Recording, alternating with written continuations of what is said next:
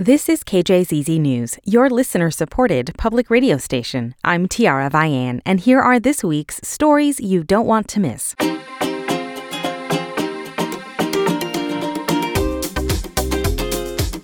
We say it every week, but thank you so much for listening. For the week of July 25th, 2022, here are some top stories. Maricopa County spent more than its fair share of 2021 in the spotlight.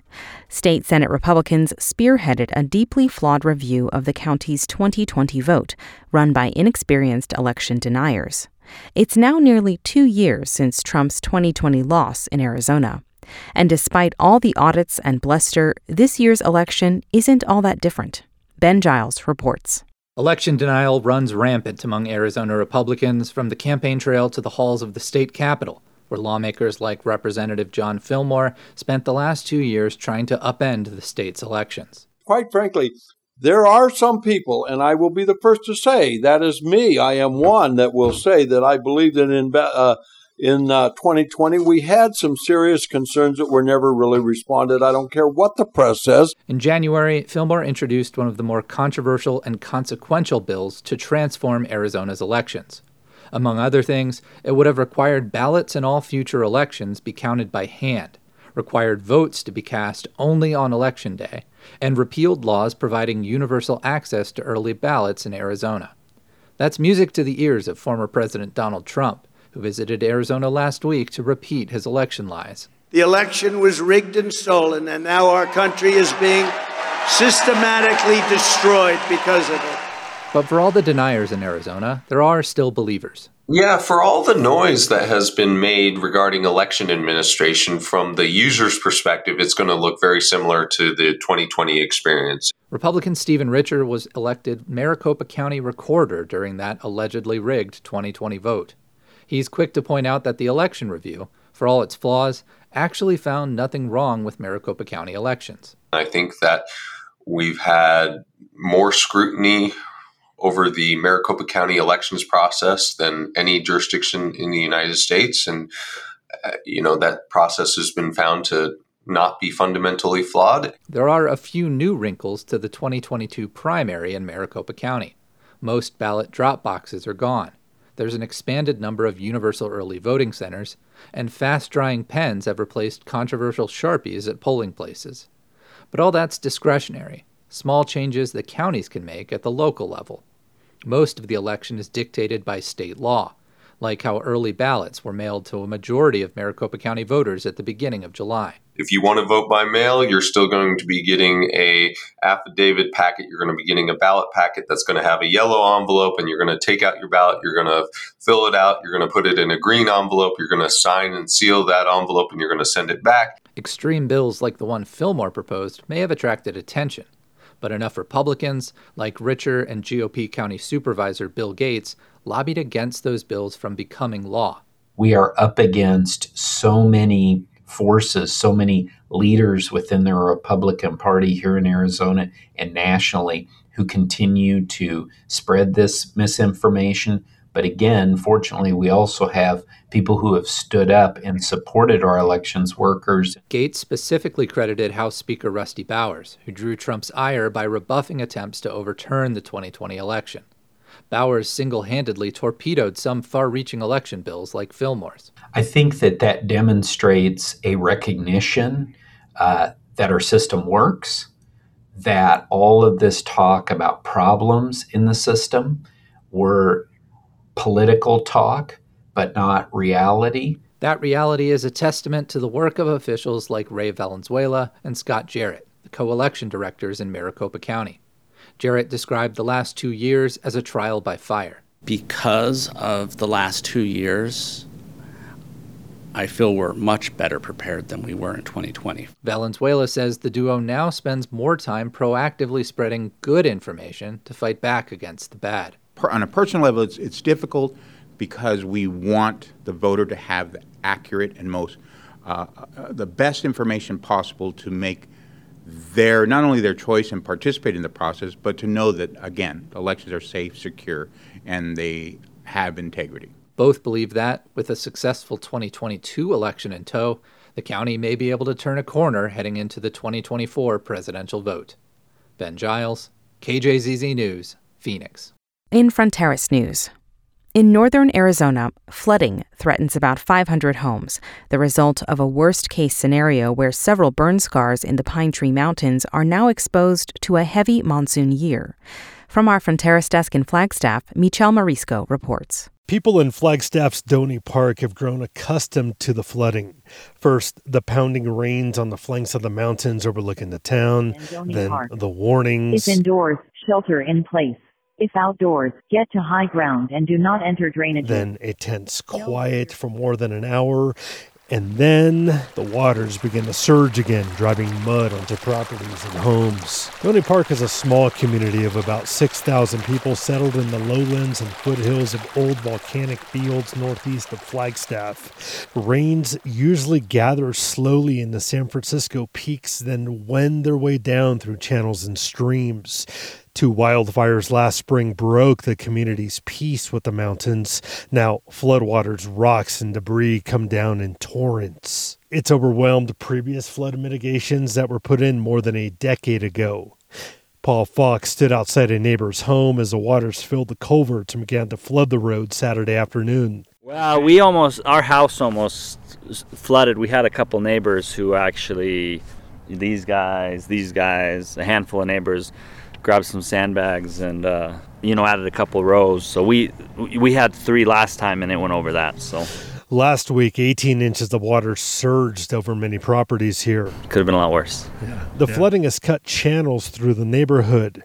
Stephanie Treptow warded away the first flood from her back porch with push brooms and sandbags. And it was just a slow moving thing, and it really was flooding other parts of the yard, but we were able to keep it pretty much off the deck and everything and keep it at bay.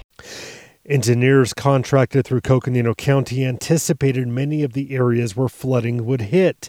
Treptow's house wasn't one of them. You just realize, wow, we certainly weren't prepared, and it did spread a lot. Like Fox and many other residents in the area, Treptow has a 2-foot-high wall of hundreds and hundreds of sandbags surrounding her home. It's become clear floodwaters will come down off the mountain and then hit homes from several directions. Flood control is a daunting task here. County officials are racing to add 2-ton concrete barriers called Jersey barricades at the most vulnerable homes. National Guard soldiers, inmates in Winslow, firefighting crews, and masses of volunteers are filling sandbags. Nearly 1 million are needed. Pickup trucks, trailers, tractors, and cars clean out pallets of sandbags almost as soon as they're dropped off. The pipeline fire charred areas that had burned a dozen years ago and then destroyed new segments of forest. This house got flooded on the interior. Lucinda Andriani is the county's flood control district administrator. She drives us through a subdivision at the base of the peak's eastern slopes. It was the first community to flood this year. Yeah, you can see they've cut out the drywall. Flood surged against the home, then through it. Culverts are overrun everywhere. Rail fences are collapsed under the weight of mud. Heavy equipment is pervasive, clearing out retention basins from fresh ash and mud before the next rain. Crews are also building new areas for the mud to spread out before it creates new torrents. The county is seeking additional federal funding to tackle the forest overgrowth before the next fire comes. Otherwise, we're going to do this exercise we're doing right now over and over and over again. As for Treptow, she is staying put. I have no intention of selling. She's hoping the county's mitigation efforts will work. But then after that, I don't think it'll be like a continuous thing. I just don't think it will be. The forecast calls for high chances of rain and flash floods all this week. Michelle Marisco, KJZZ News, Flagstaff. And this is the Stories You Don't Want to Miss podcast. Thanks for listening. In science news, 1 in 3 Native American elders will develop Alzheimer's disease or another form of dementia, according to the Alzheimer's Association. But accessing resources like a support group can be difficult for families, especially in tribal communities in rural parts of the state. As Kathy Ritchie reports, 2 Valley organizations are teaming up to support Native American caregivers and their loved ones through music.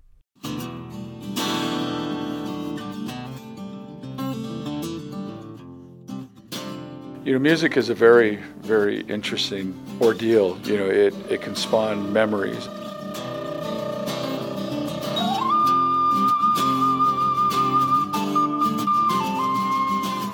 Can make people feel a certain way of maybe comforting their mind, body, their spirit. Aaron White is a Dene Northern Ute Grammy-nominated musician. He plays guitar on the song Road Less Traveled. It's a song that I thought of and had the idea of, there are those roads, in life, that we sometimes are forced to take because of maybe illness or something that happens. Like a dementia diagnosis. And that's where this story starts, with White's music and 11 other songs that appear on a new CD called Walk With Me. This was really a pandemic project. That's Heather Mulder. She's the Associate Director of Outreach Research at the Banner Alzheimer's Institute. She helped produce Walk With Me. When these communities shut down, we, like everybody else, had to figure out, what do we do now? So, through conversations with others about how music could help people living with the disease and their caregivers, we just started putting these different pieces together and said, well, what do you think? Could we do a CD? One of the people Mulder was talking to was Kathy Norris Wilhelm. Norris Wilhelm lost her wife Jean to early onset Alzheimer's disease last year. Well, Jean was amazing. She was a math teacher for nearly 20 years. We were together for 25 years. She was diagnosed at the age of 55 in 2016. Unfortunately, early onset is incredibly aggressive. So we were seeing a very rapid decline. As she progressed, we did start pursuing the benefit of different classes and programs, including music therapy. And that truly was a lifeline and a lifesaver for us personally. We had the capability of reaching those resources, and unfortunately, in the Indigenous communities, they don't have that same benefit. Even before COVID, Indigenous communities could be tough to reach. The internet can be hit or miss in more rural parts of the state, and dementia specialists, support groups, or other programs like the one Jean participated in can be hours away by car. But here's where serendipity comes in. Norris Wilhelm is a director of promotions at Canyon Records, an independent label that has been specializing in Native American music since 1951. So, after talking to Mulder, she approached her boss, who said yes.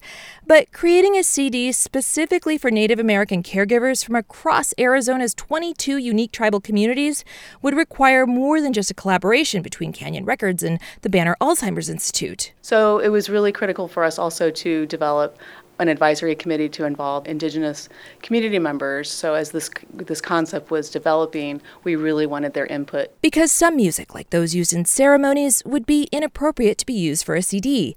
They also wanted to make sure that each song worked as a tool to soothe, motivate, or modify unwanted behaviors. Here's Mulder again. So, for example, physical activity. If you want someone up and moving, you need something that has a bit of a rhythm, a bit of a beat to it, has some energy to it.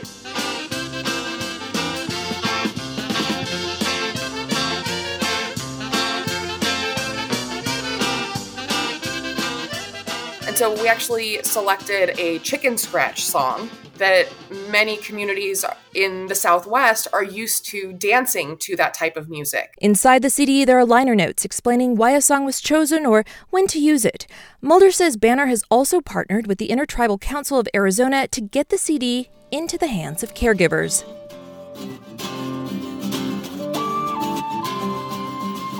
It's a role Norris Wilhelm will never forget, which is why this CD is part of her late wife's legacy, to help those walking the road less traveled. Kathy Ritchie, KJZZ News, Phoenix. In education news, the Village Auntie is helping Muslim communities talk about sex. Let's get some details on that story with Lauren Gilger.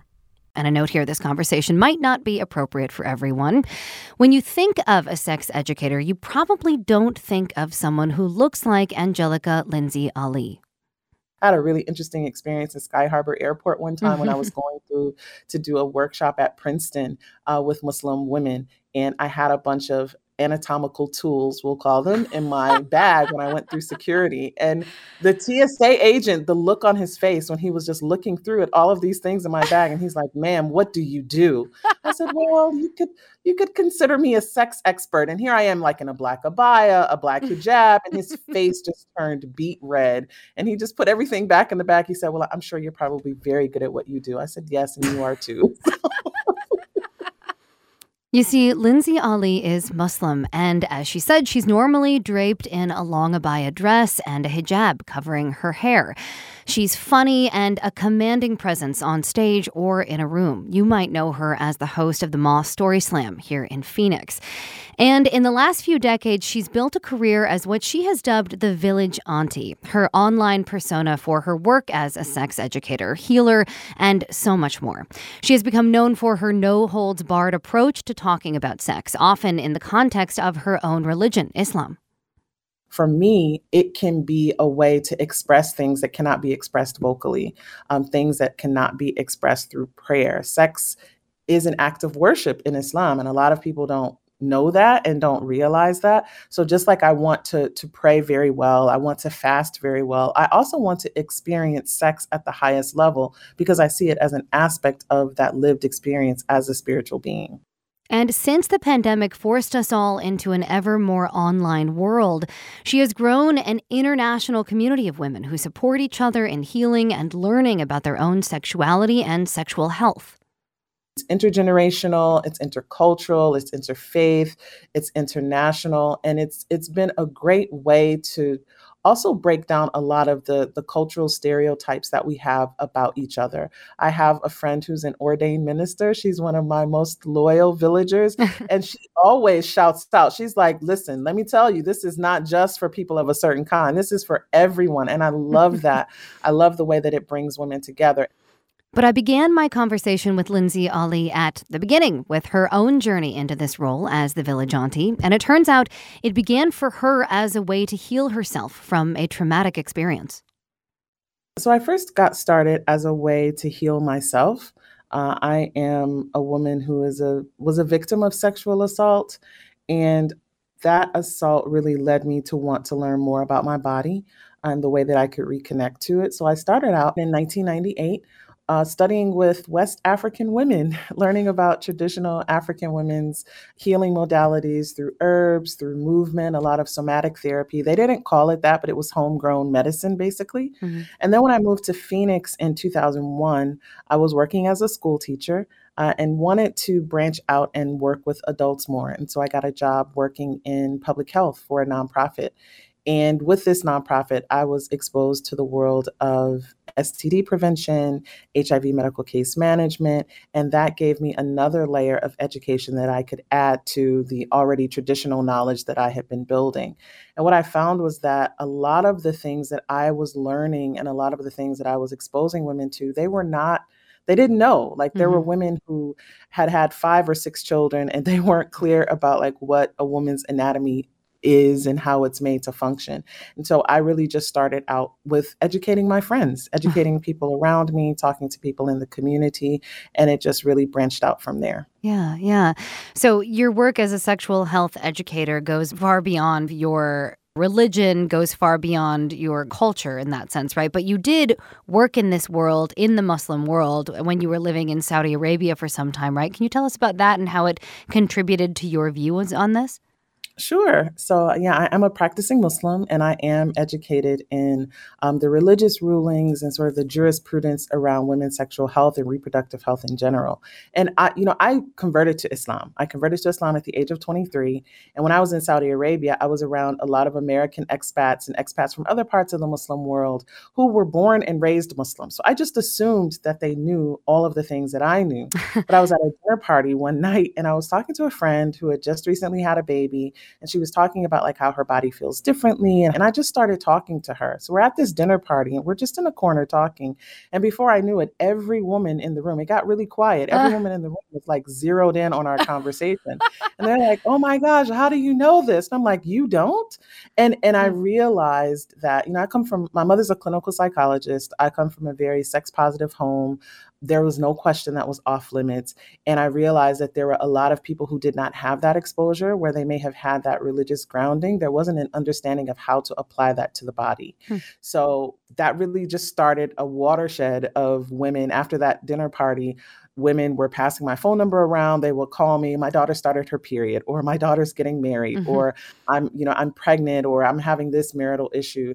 And I realized that there was a big need to talk about these things in a setting with a person who understood their religious and cultural references, but who was also armed with the secular knowledge about the body and just ways to process different pathways of what it means to be a woman. I realized that there was a big need, and that's how I really got started doing this on a larger scale.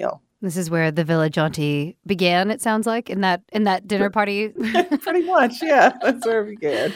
So, I mean, I want to ask you about your connection between spirituality and sexuality, which so often, not just in the Muslim faith, but I think in so many religions, it feels like it has to be separate. Tell us about how you've tried to break down that barrier.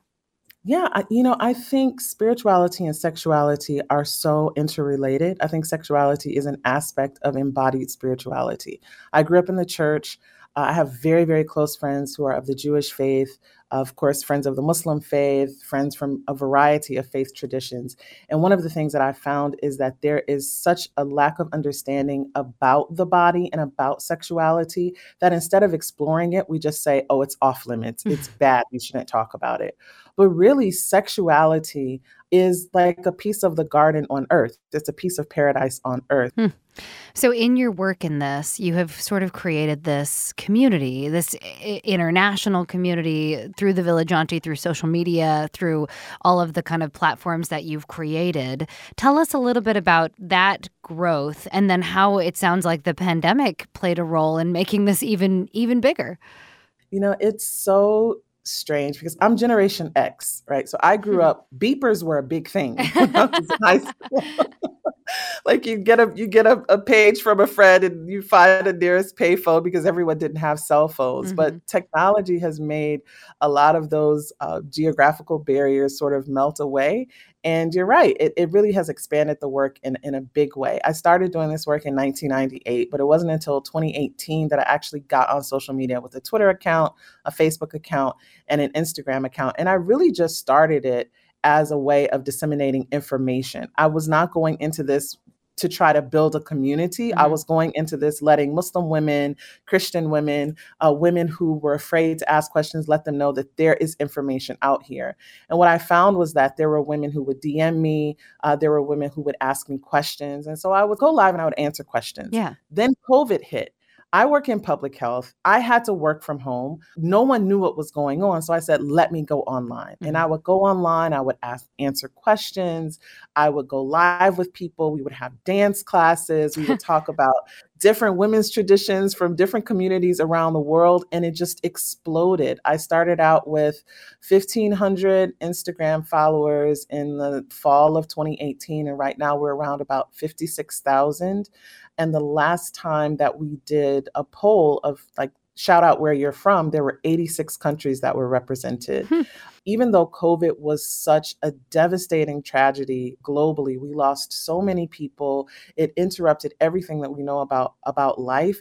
It really gave us a chance to slow down and build this community. And now that we are, entering different phases of the pandemic, I won't say that we're coming out of it completely. The community has emerged even stronger and larger than it ever was. I mean, yeah, that's amazing. Like, I think we've heard a lot of these sort of silver lining kind of pandemic stories at this point, but it sounds like this one was born out of necessity in a way, right?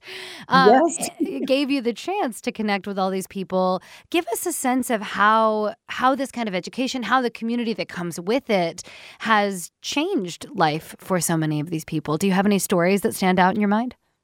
Yes, there have been women who I have talked through when they are in labor and they're going through birth and they're like, I can't do this. I'm a home birthing mother of 4.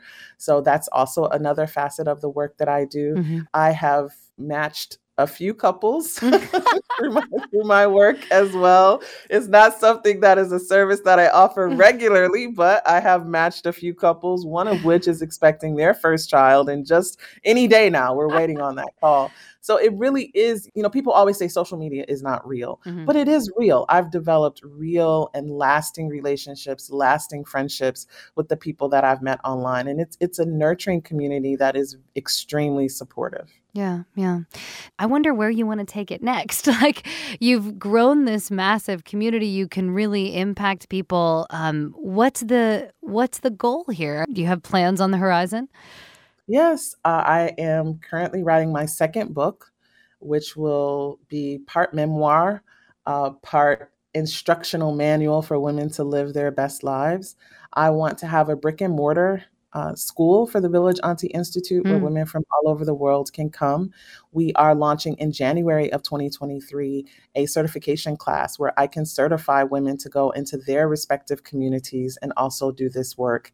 Give us a sense, lastly, so you call it the Village Auntie, right? When you're doing everything from, sex education to almost like group therapy, it sounds like, to matchmaking, as you say, on accident maybe. I mean, what's the history that this is grounded in? Like, do you feel like you are carrying on a long-lasting tradition?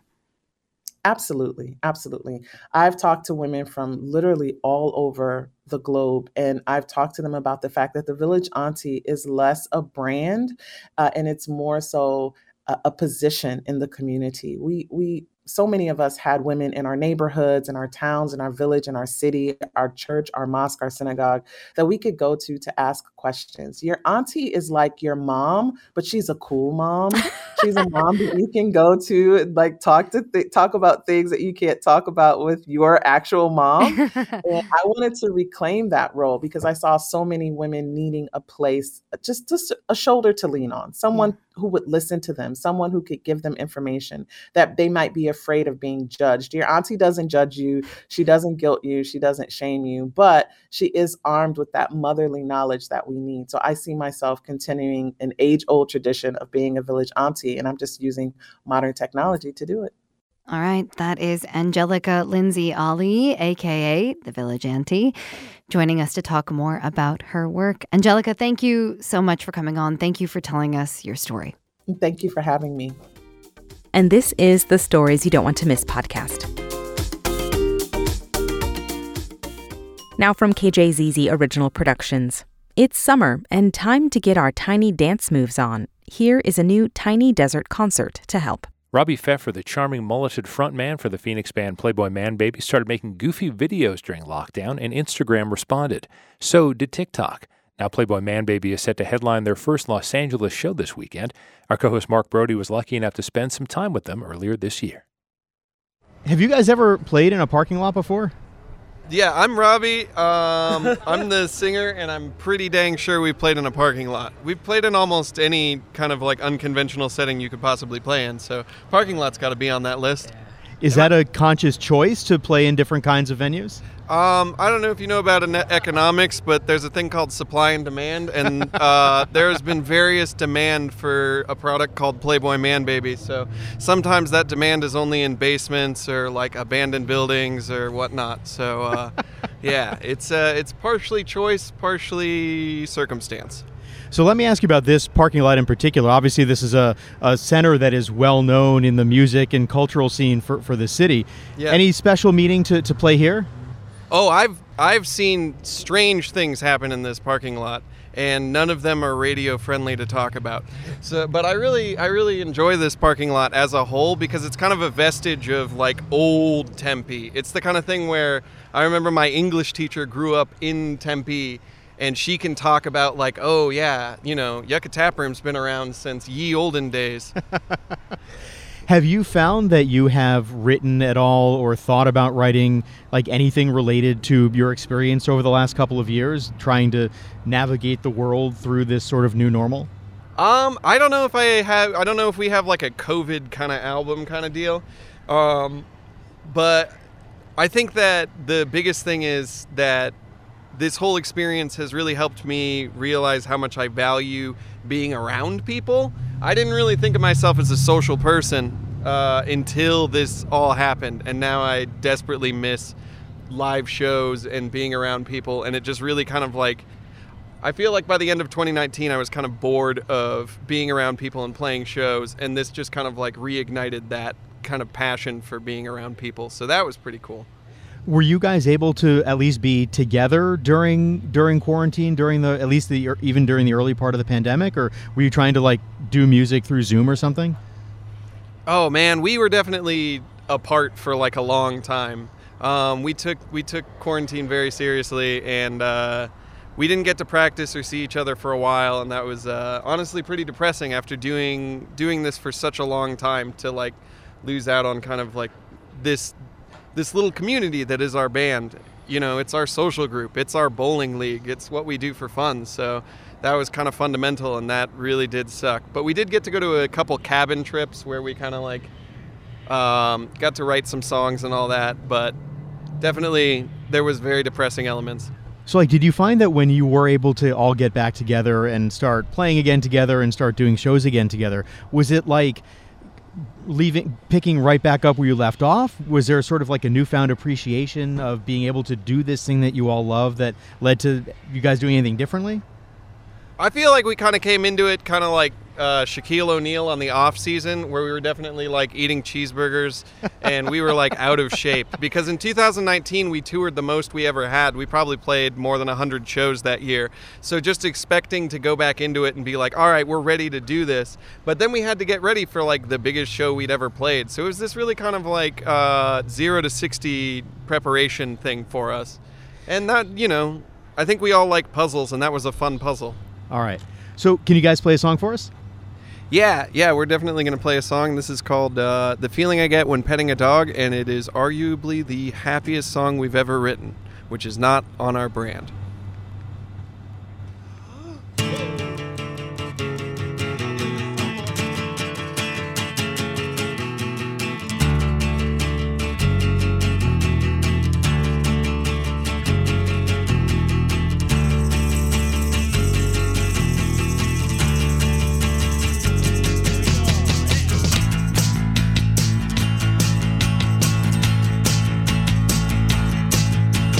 Catching up now, I'm finally comfortable being me, and happiness now feels like a real possibility. Sometimes it's hard to keep your eyes on the prize when you feel paralyzed by the prospect of changing yourself. It makes a difference every time that you try, but the going is slow and you still have to keep wanting more.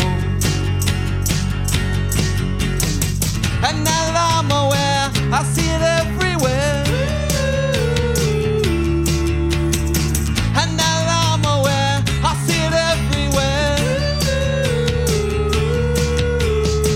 And now that I'm aware, I see it everywhere. And now that I'm aware, I see it everywhere. It doesn't feel like I have to fake it now. I'm catching up. I'm finally comfortable being me, and happiness now feels like a real possibility. And every day I wake up, I stare the sun in its face. I greet the goddamn new day. I tell him you don't own me. And sometimes when it all sucks, we have to be reminded of everything we've been through and all the tiny triumphs. And now that I'm aware, I see it everywhere. And now that I'm aware, I see it everywhere. And now that I'm aware, I see it everywhere. And now that I'm aware, I see it everywhere. It doesn't feel like I have to fake it now.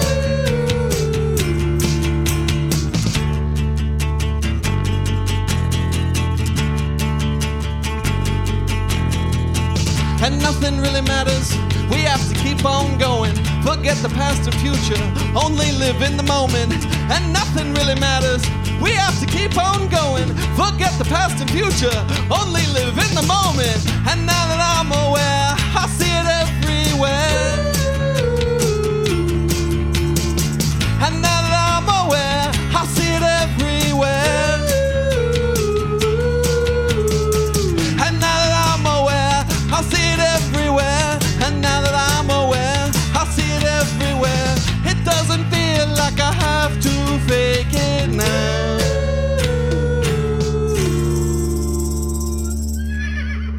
Now back to your pledge drive. So, Robbie, I've got to ask you about this, and I hope you take this in the spirit in which it's intended. We only just met, but you strike me as somebody who's kind of like a silly, goofy kind of personality. Like, I'm deeply offended.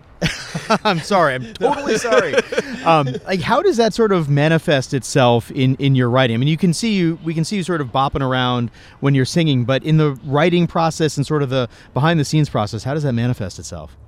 I think we're all very goofy people inherently, and we all really sign up for that sort of thing. Like if you watch the videos, like the like music videos, not the like TikTok videos, you see it's like all of us call like pretty hard committing into like pretty fun goofy roles. But I think that's always what I've liked in music, and I feel like that none of us are really that kind of like Velvet Underground cool guy sunglasses kind of thing. We're all just weird nerds, and we really like embrace that wholeheartedly because that's really who we are. And you know, I think that that comes off as #branding authentic. I've got to say, you talked about not being cool guys in sunglasses, but 2 of the 3 of you are in fact wearing sunglasses right now. I'd just like to point that out for the record. That's borderline medical in the just like we don't do well in the sun. So here's a prescription. Yeah. So what's next for you guys? I mean, I really think that the ideal thing would be to, you know, now be able to operate as a full band, to be able to play shows, to be able to tour, to be able to put out new records, just kind of get back in the swing of being a band, but also incorporate this kind of new, weird internet world that we've now found ourselves in, which has, you know, opened us up to a bunch of people who we wouldn't have normally been in front of. You know, we always kind of thought of ourselves as a niche within a niche. And it turns out there's a whole bunch of other people who like this #authentic, weird, you know, personality that we put out into the world.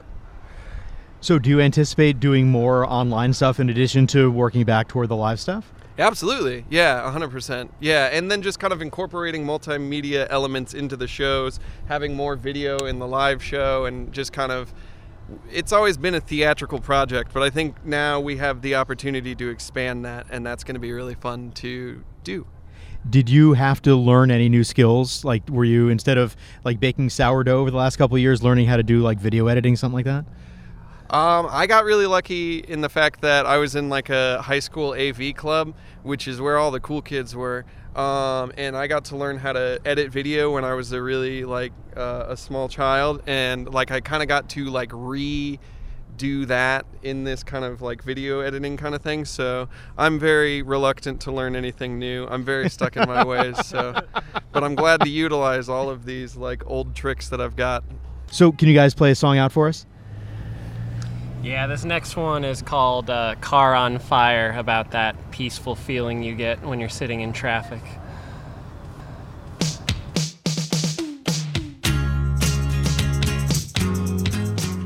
And finally, in business news. As part of a new series called The Exit Interview, let's hear why comedian Michael Turner left Phoenix for Los Angeles. Here's Lauren Gilger again. Phoenix is a bit of an enigma. On one hand, there is a lot of griping about this place where we all live, call it Phoenix or the Valley or the Phoenix metro area. It's a mecca of sprawling suburbs, strip malls, and chain restaurants. It's too hot to survive in the summer and full of retirees in the winter. It's devoid of original culture or art, and no one here supports the arts anyway. If you want to make something of yourself, you'd better get out of Phoenix. And did we mention the heat? These are things you've probably heard someone say or said yourself about Phoenix. And sure, there's some truth there, but we think Phoenix has an inferiority complex. It's a beautiful place to live. It's easy. It's still pretty cheap.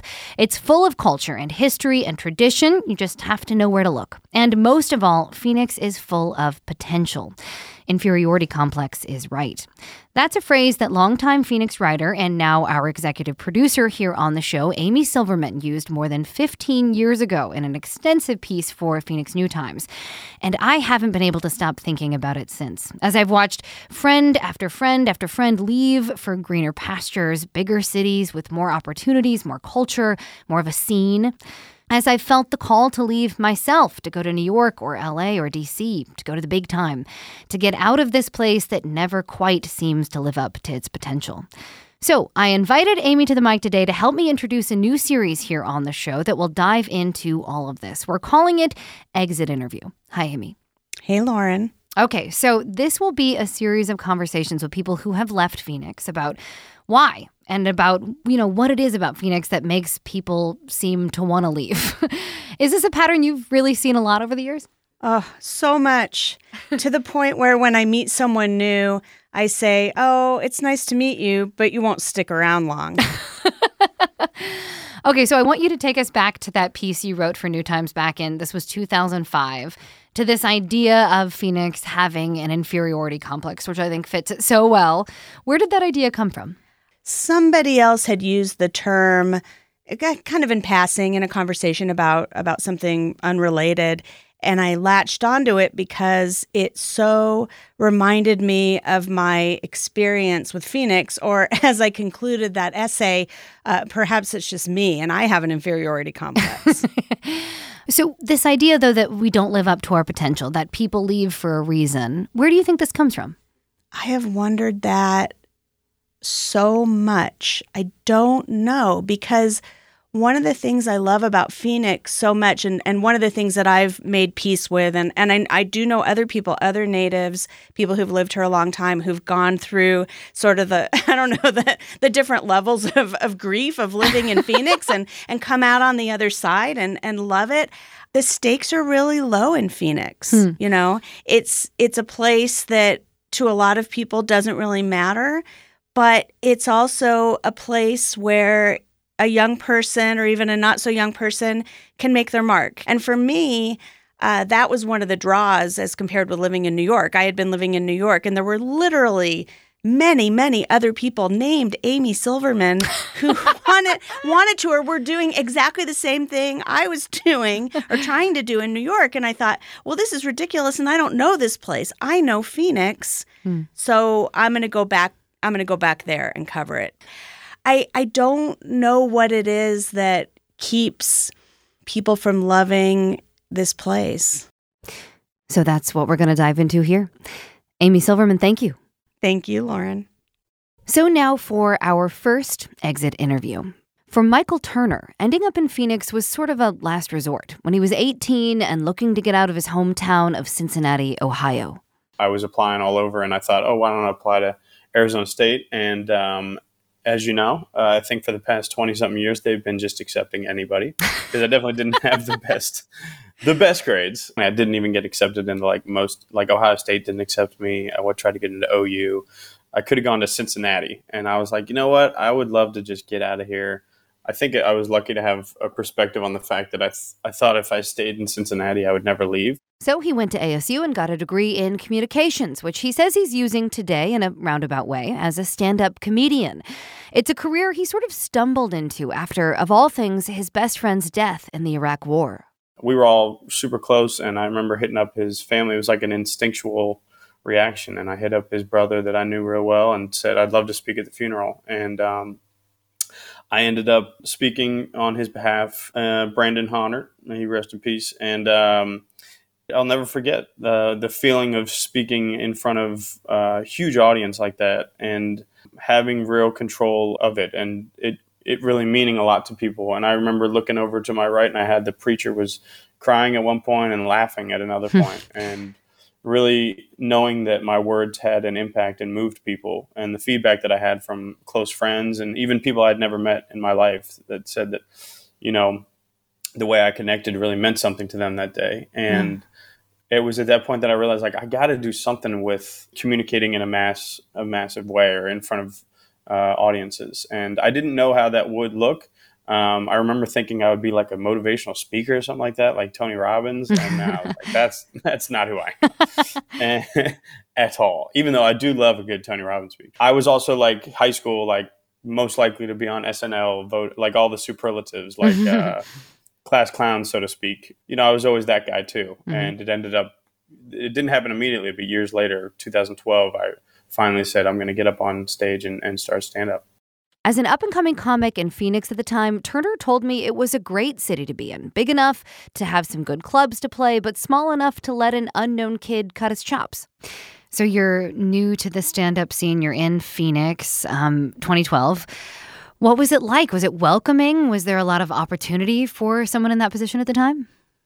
I was fortunate knowing what I know now about the scene before I started. At that point, the scene had grown into a city that had, like, you could get up on stage like almost every night. Mm-hmm. And that's a rarity. You know, if you're not living in New York, LA, Chicago or something, it's not a lot of scenes that you can really get good stage time almost every night. So I was really fortunate. Yeah, I had a lot of good opportunities. Sometimes you just know early on if somebody's kind of good at it. And I was also pretty self-aware. If I was bad, I think I would have known. Yeah. But I didn't. I was like, this isn't going bad. And so the scene was supportive in that way. I think they knew, like, oh, this kid could be all right. And a lot of people gave me stage time, and it was good. Yeah, it was a scene that gave me a lot of love early on. He got better fast, playing bigger stages, earning a pretty decent following. He even started producing his own shows. One of them, a so-called fake news comedy show called This Week Sucks Tonight, that he produced with fellow Phoenix comedian Anwar Newton, became something of a runaway hit. It was a late night shows at 11 o'clock on Thursdays every week. And, it was packed every week. I would say within the first 3 to 4 or 5 months, it was it. And Trump had just gotten into office. So we had a lot of fodder to talk about politically and things like that. And it turned into, something that got a lot of buzz and was filling up the front room of the Crescent Ballroom every Thursday night. The success of This Week Sucks Tonight kicked his career into overdrive. He and Newton started taking the show around the country, where sold-out crowds in New York and LA cheered them on, and the national comedy world took notice. But here in Phoenix, he said, things stalled. People from everywhere else would come into this market, and they would do This Week Sucks Tonight. Mm-hmm. And these are people that are great, amazing comics. We would have Ty Rivera, we would have Marcela Arguello. Mm-hmm. We had so many great stand-ups come through. People like Maz Jabroni would see This Week Sucks Tonight, and Jeff Ross sat in one time, and Nate Bargatze watched it. Huge names. Yeah. And they're like, this is crazy. This is what are you guys doing? This is so fun and nuts, and you guys are awesome. And I'm sitting there like, why don't you tell anybody in this city? Phoenix didn't show up for them the way other towns did. They hit a ceiling here, and a pretty low one at that. Why are you doing this in Phoenix is a question he got used to hearing. So much so that finally he left. That's right. Like everyone else we'll talk to in this series, Michael Turner gave up on Phoenix, where he had invested years trying to build a comedy scene. Now he lives in Los Angeles, where he's seeing even greater success. His thesis on the Valley of the Sun is pretty simple. Phoenix doesn't deserve nice things. Nice things, he told me, he tried his hardest to create here. Here's our conversation. Was there a point at which it felt like you couldn't grow it any further? There were no more places for you to go in this city? What eventually drove you out? Yeah, I travel a lot around the country, and there's different markets. I referred to LA and New York earlier being the big markets, but I've gone to Denver, and right now there's something going on in Austin, Texas that is taking over. It's a huge market now. San Francisco, stuff like that. I've gone to all these cities and seen these peers of mine that are not, any different than me and Anwar were, and their ability to produce shows and do cool stuff and make people laugh. And I was sitting there seeing what they've been able to create in these other cities. Denver is a perfect example. Ben Roy and Andrew Orvidal and Andrew Caton Holland, along with a lot of other people, have created an amazing scene there, but they really spearheaded a lot of cool stuff there. Mm-hmm. And I was inspired to do that in Phoenix. I wanted to do that. And I was like, well, we're already doing these cool shows. Why don't we just continue to grow and build these things, and with that, other people will see it and create other different shows, and they can compete with us, and that will create a whole scene and all that stuff. And This Week Sucks Tonight was so popular that we ended up moving it from Crescent Ballroom, where was a great starting point, and then Stand Up Live, obviously the largest comedy venue in the city, wanted us to bring it there on a weekly basis. And we tried our damnedest to make that the big. In my mind, I was like, this is going to be huge. There's a thing in LA called Kill Tony, and now it's in Austin. It's it sells that every week, and it's made for that. I'm like, we could be that. Let's grow this thing and do that right here in Phoenix. And we marketed it. We jumped on radio stations. We tried to tell everybody. We screamed it from all the mountaintops. Mhm. And we just hit, we'd never get over like 100 people there. And also, we appreciate every single one of those 100 people that came. Yeah. But it wasn't growing the way that we needed it to grow, just monetarily, right? To be able to not only make us money, but make the business money, like make Stand Up Live money too.